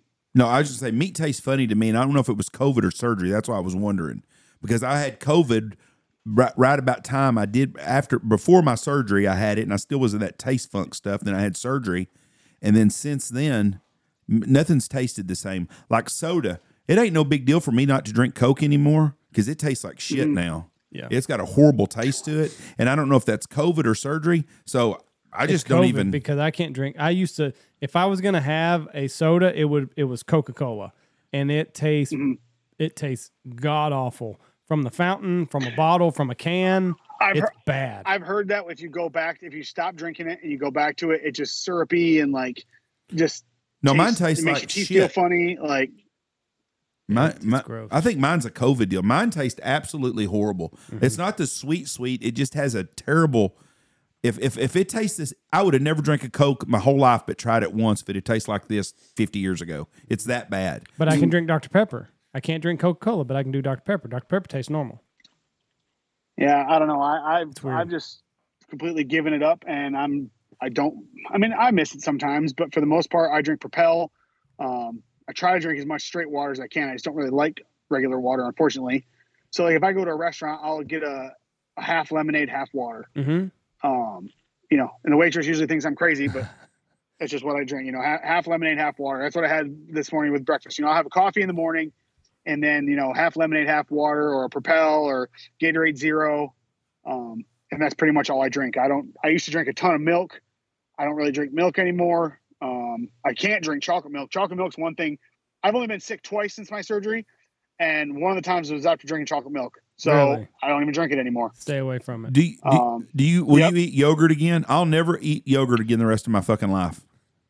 I actually still I go hard on Greek yogurt. Oh, I can't stand him. When I loved it. And I got back into the protein shakes again. I had to get off of them for a while, and now I'm usually good for about a month, and then I got to take about a month off and get back on them for a month. And so I'm right here. As soon as teal season's over, I'll get back in the protein shake game for breakfast. I started making almost more like smoothies than protein shake. It's still with protein, but I'm more, instead of the chocolate ones, I'm on the fruit ones now. But that just helps a lot too. A protein bar and a protein shake in the morning gives you 50 grams of protein in the morning. You're not hungry till early afternoon. And that, low in carbs, with the fruit smoothies, you got some carbs, you got some sugar in there. If you don't use that and just use like the protein powder and milk or yogurt, you're almost carb free, and that's a good way to go. It's crazy how much sugar is in soda. Like I saw a graph one time that, if you drink 2 Dr. Peppers a day, like you're drinking a bag of just fucking sugar, basically, is all that you're doing. Absolutely. Mm-hmm. And people don't. There's so much sugar in Coca-Cola. Yeah, people don't realize that. I guess because it's a drink, and they're like, it tastes great. But like it was like 3 Dr. Peppers is like this much sugar, and you're giving that to your body. Yeah. Like Busch Light, I think a Busch Light has like 160 calories or something like that in one. Mm-hmm. And you drink 10 of those, that's 1,600 calories. That's more than half your caloric intake for the day. Yeah. Your body's just got to figure out what to do with it. How are we going to convert this to energy? So it just stores it as fat. Yeah. If anybody out there is listening, Jeff would love some cherry sour beers. I can't find anywhere. I had some of them upstate. I had them in Vermont last year. Best beer I've ever had in my entire life. And the people only make it seasonal. I called them the other day, and they didn't make any this year. I love that stuff. Have you tried Liquid IV? I think it might have a lot of sugar in it, so don't quote me on that. Yeah, but it's almost too sweet, too thick, or too syrupy or something. See, I'll do. It's like the more water than what it calls for. So if it calls for 16 ounces, I'll do like 24 or 30. Regular Gatorade, I have to water down. You do? So like regular Gatorade, I'll put it on ice. Because there's a ton of sugar in regular Gatorade. Yes.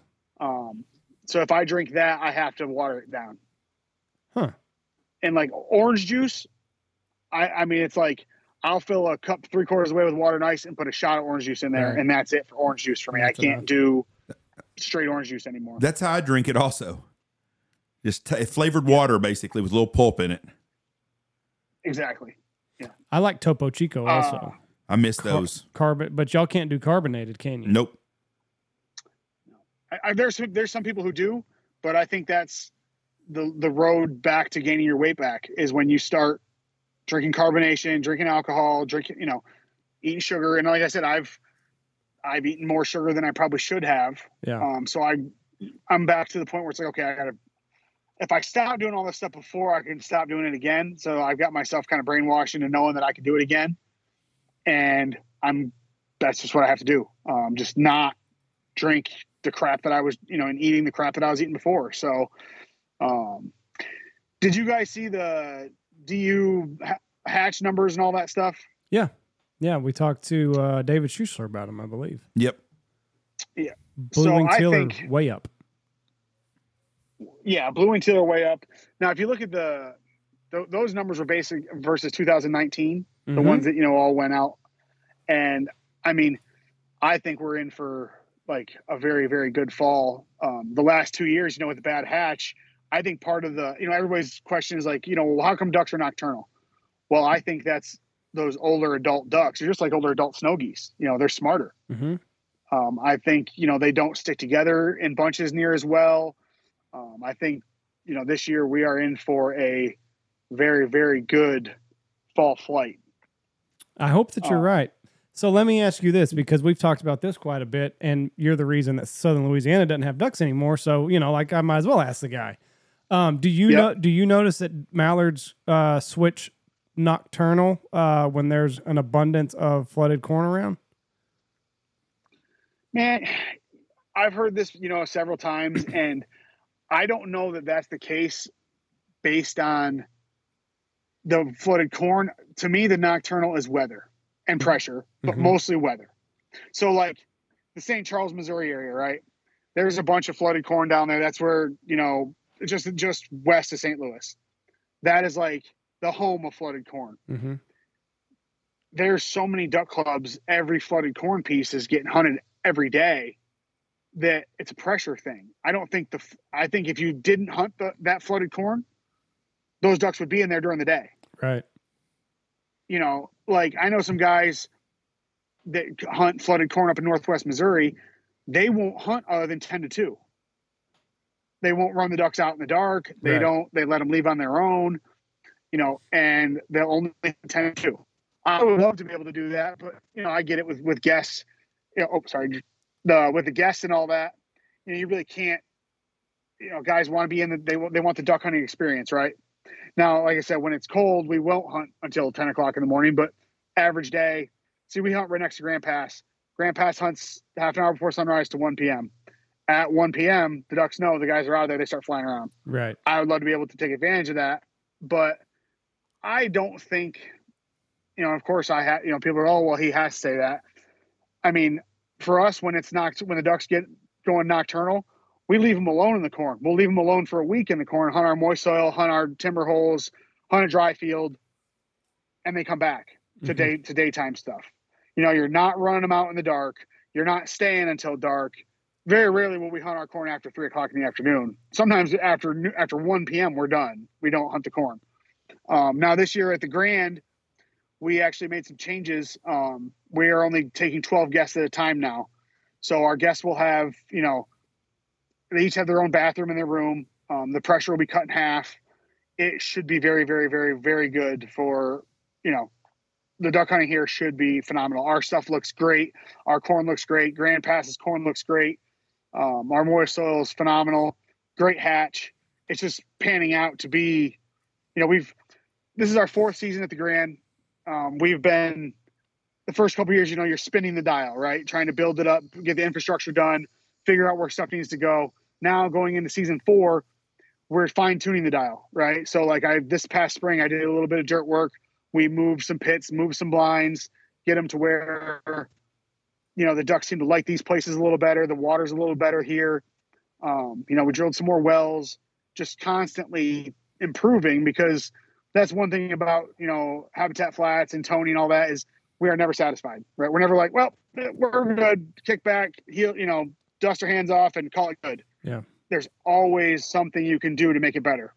And, the idea that we are stopping migrations with flooded corn is asinine. It's all your fault. I mean, it's all your fault. You single-handedly changed Sorry. it.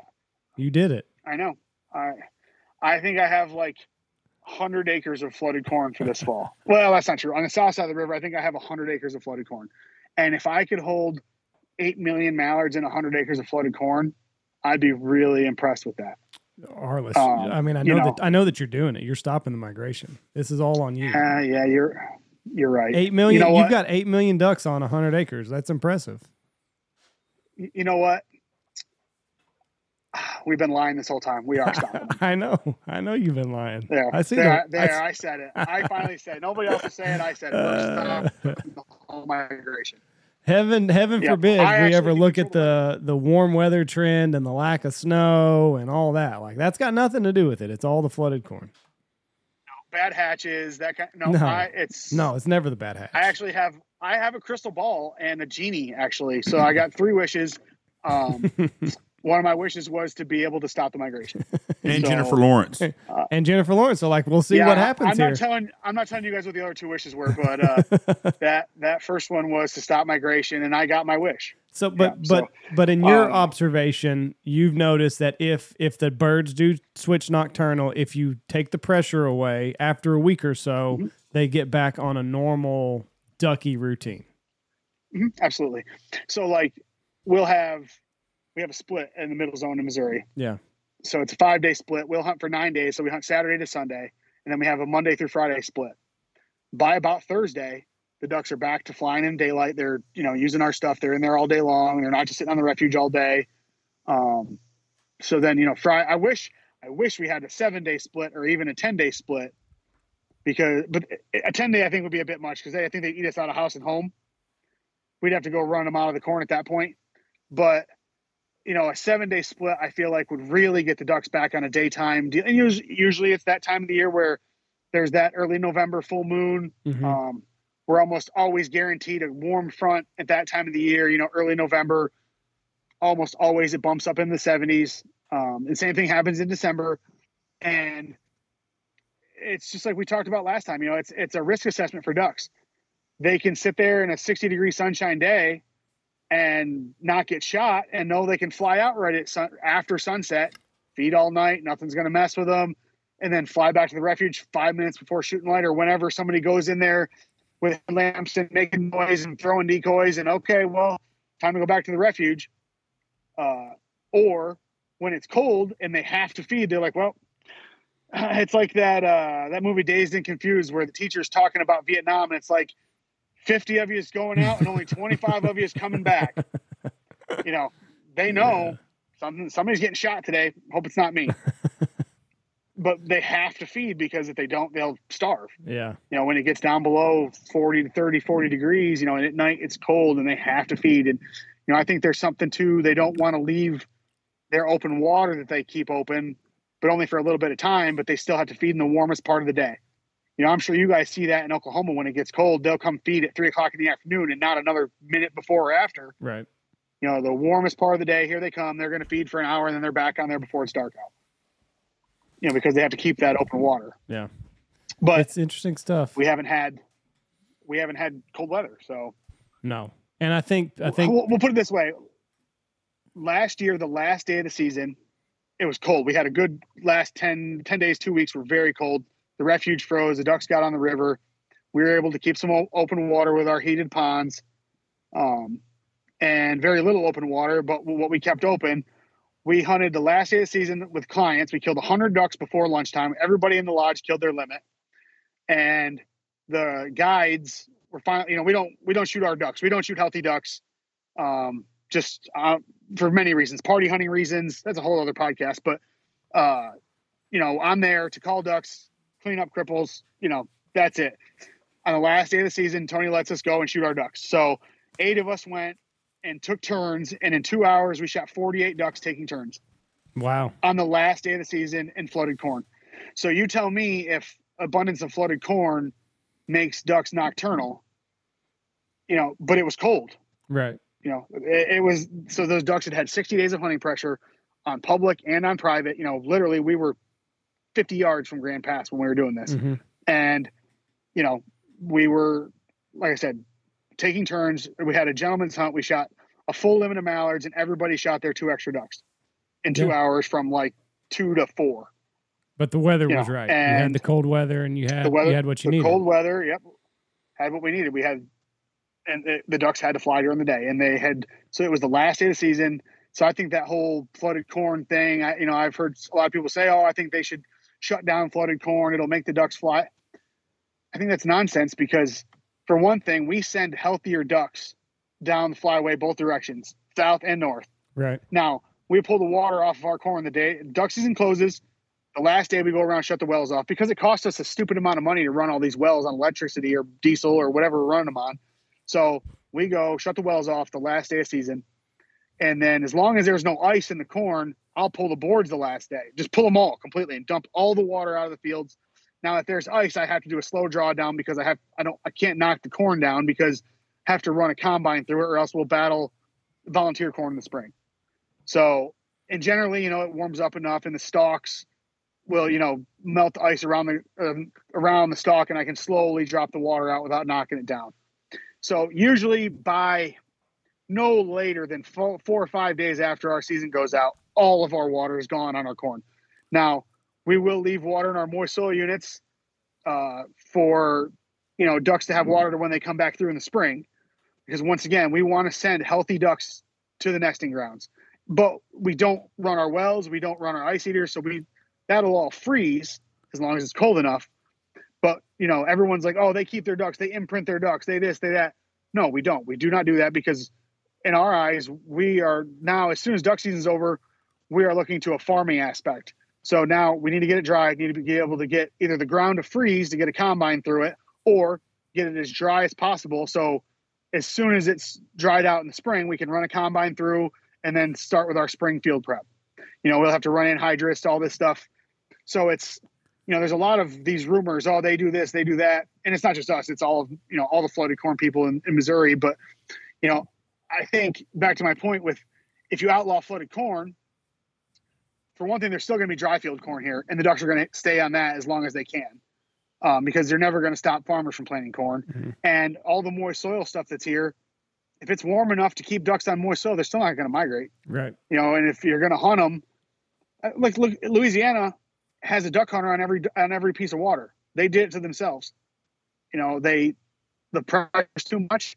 They lost all their rice farming to Arkansas. Most of the rice comes from Arkansas now. You can ask any of the Arkansas guys. They know, like a lot of those like white oaks and all that stuff, they have their own field. They have rice and all that stuff that they let their ducks go in, and they don't mess with them out there. They hunt them in the timber. Right. And they know if you don't mess with them on the food, they'll stay flying in the daylight. Now, when you pull the water off of your corn, do you see a lot of ducks leave? It depends.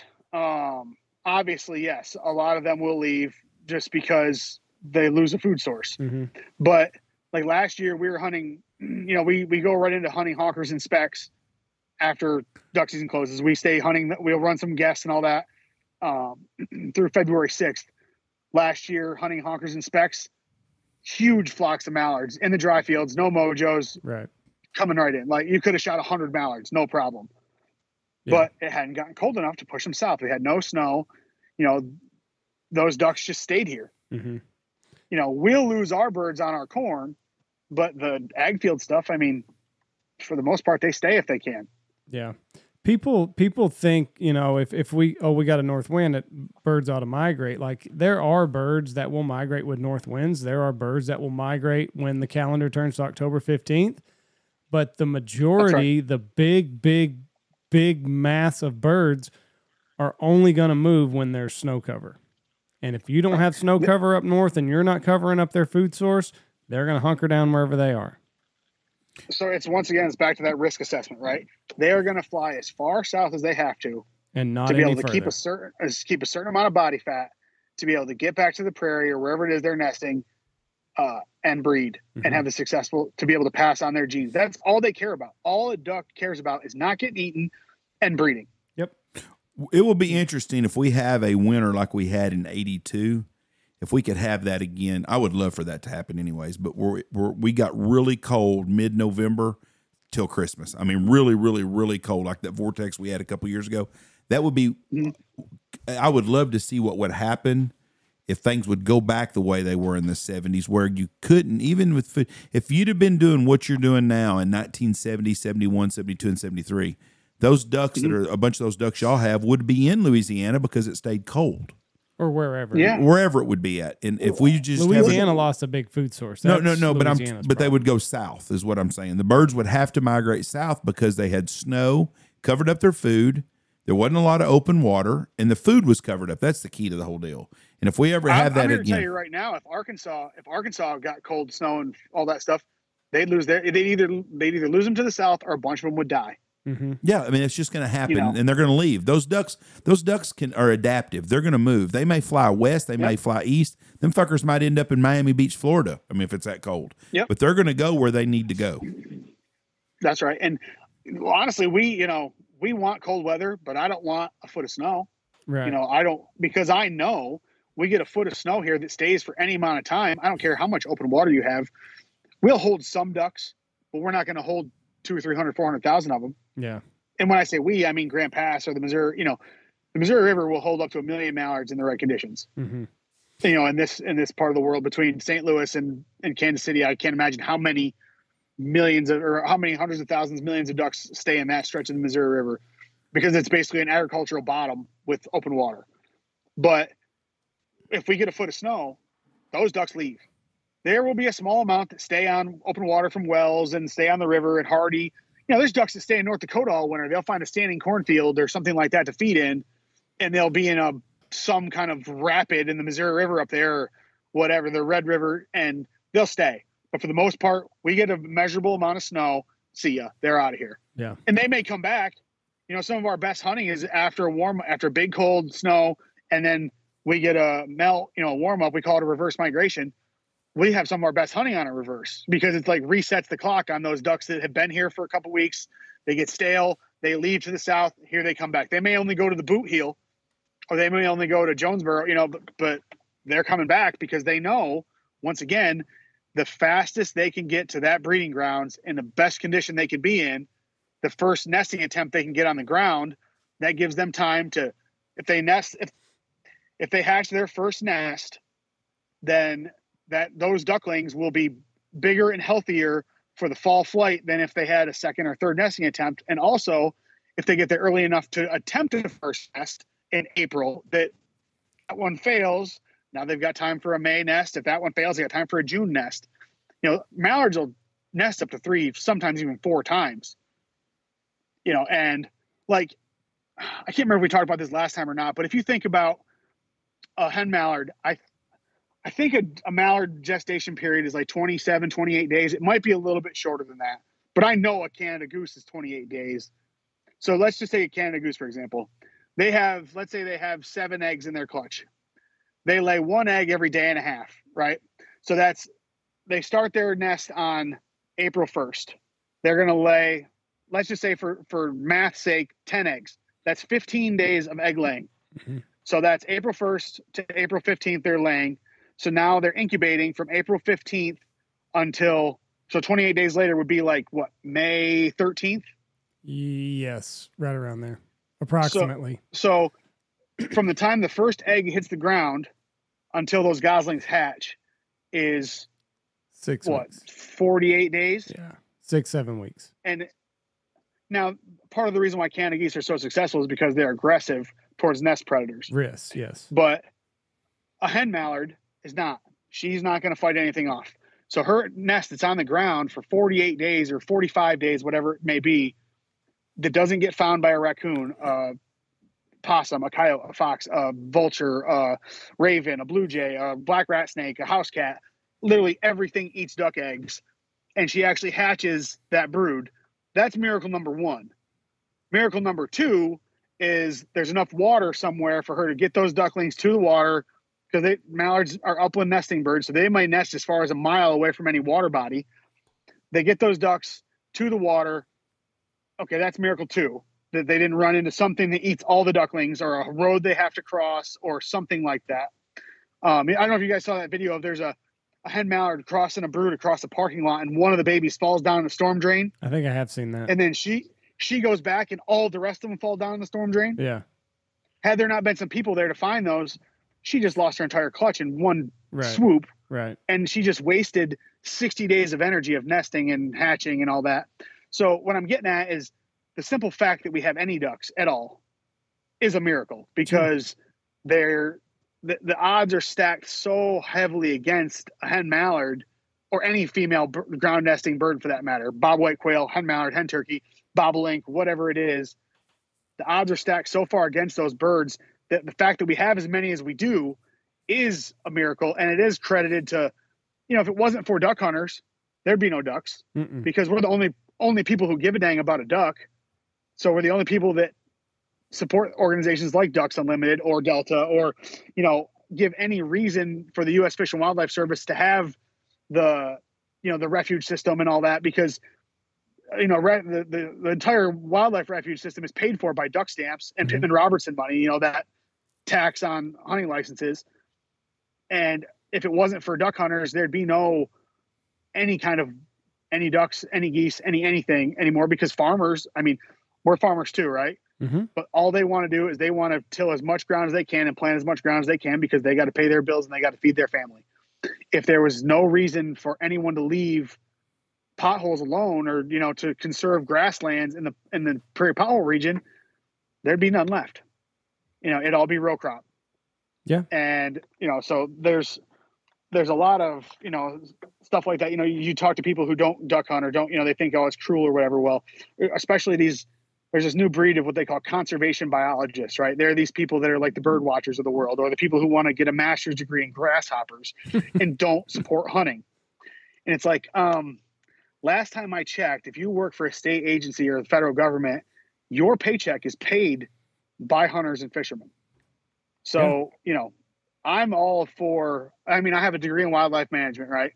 I have done all the songbird stuff and this, entomology, all that stuff. And I get it. That little woolly bear caterpillar has just as much right to climb up that tree as, a white-tailed deer does to walk through these woods. But that white-tailed deer is going to raise so much money from the people that want to come to the state of Missouri and shoot that white-tailed deer. Right. And that's going to provide habitat for that little woolly bear caterpillar. So the people that, are like, oh, I don't support hunting, but I support wildlife conservation. Well, you may want to rethink that. It's kind of like the college football versus like college volleyball. Like if it weren't for football, fuck your badminton or yeah. whatever. Like, you need to be on your hands and knees thanking the football team for bringing the resources to the college to where they can, branch out and have this badminton class or this badminton team or bowling. If I had to guess, the University of Alabama has a crew team, a rowing team. Yes, yeah, probably. And there's probably about 8 people in the state of Alabama who care one bit about rowing. Right. Yeah. They get all their money from everybody there cares. Roll Tide. They care about football. Yep. Right. But because they have enough money, they have that budget, they can have a crew team at Alabama. Yeah. So yeah, it's exactly the same thing. It's like, sometimes you shouldn't look the gift horse in the mouth when it comes to things like that. Well, and you guys are vilified for flooding corn and all that, but nobody looks at how many ducks you're feeding and how many, like you said, you're sending healthy ducks north and south based off of the farming practices that you guys employ there. We keep track of our harvest numbers and all that. And last year, my lodge, we killed like 3,000 ducks in the 60-day season. We killed the first 1,000 in the first half of the season and the 2,000 the second half. Yeah. We've probably fed, I don't know, 300,000. Right. Yeah. So we killed 1% of the ducks that used our property. Yep. And they didn't spend the whole winter here. They move on. And then when they come back through in the springtime, like even right now, our moist soil units that are filled up with water for teal, I don't even know how many species of marsh birds and rails and egrets and everything in those marshes that, like we talked about, as dry as it is, that water wouldn't be there if it wasn't for us duck hunting. There would be every single rail that, some people like to go out and shoot rails, but there's so many of them in our marshes right now because we have the only water. There's no natural water right now besides the rivers and all that. There's no natural flooded marshes anywhere. So the only reason that water's there is because people are paying us to come here and shoot teal. Yeah, that's exactly right. Well, listen, we appreciate your time. You got to get that tractor cranked up. How's Cooper and them doing in Canada before we let you go? How's Canada going? I think it's going pretty good every time. I mean, they're busy, they're on the road scouting or they're hunting or whatever, but I see on, Snapchat and Facebook every day, there seems to be a gigantic pile of ducks and getting to be some snow geese. And I heard the snow goose hatch in the eastern part of the Arctic was good. So hopefully they start seeing more of them. And I know that they've been shooting honkers and I think they've shot some cranes. I think it's been kind of rainy, and crane hunting in the rain is no good in Canada. No, I don't think it's good anywhere. Which I'm sure it's probably the same down there. Yeah. They just stay out in the field all day. But it seems like everybody in Canada is having a pretty good year. So hopefully that continues on and the ducks make their way to the U.S. Well, it's going to be an interesting year. Tell Matt I appreciate the meal at Jack's and Sodas Point, and I look forward to seeing you again, my friend. Take care of yourself. God bless you, bud. Have a good season. You guys have a safe fall. We'll see you later. Right, see you, thank bud. you. Bye. Arliss, good guy. Good. He is a good dude. Good story. Glad he changed his life for the better. Yep. Been really good. All right. Thank y'all for listening to us. God bless y'all. Have a good week. This comes out on Wednesday. Got Douglas Spell going to be on at the end of the week, and our football pick'em. Thank y'all for listening. Go check out Alpha Outdoor Specialties, Bangtail Whiskey, Stanfield Hunting Outfitters, Dirty Duck Coffee, Ducks Unlimited, Double T British Kennels, Looking Glass Podcast, Boss Shot Shells, Dive Bomb Industries, Pacific Calls, Shin Gear Waders, and Gundog Outdoors.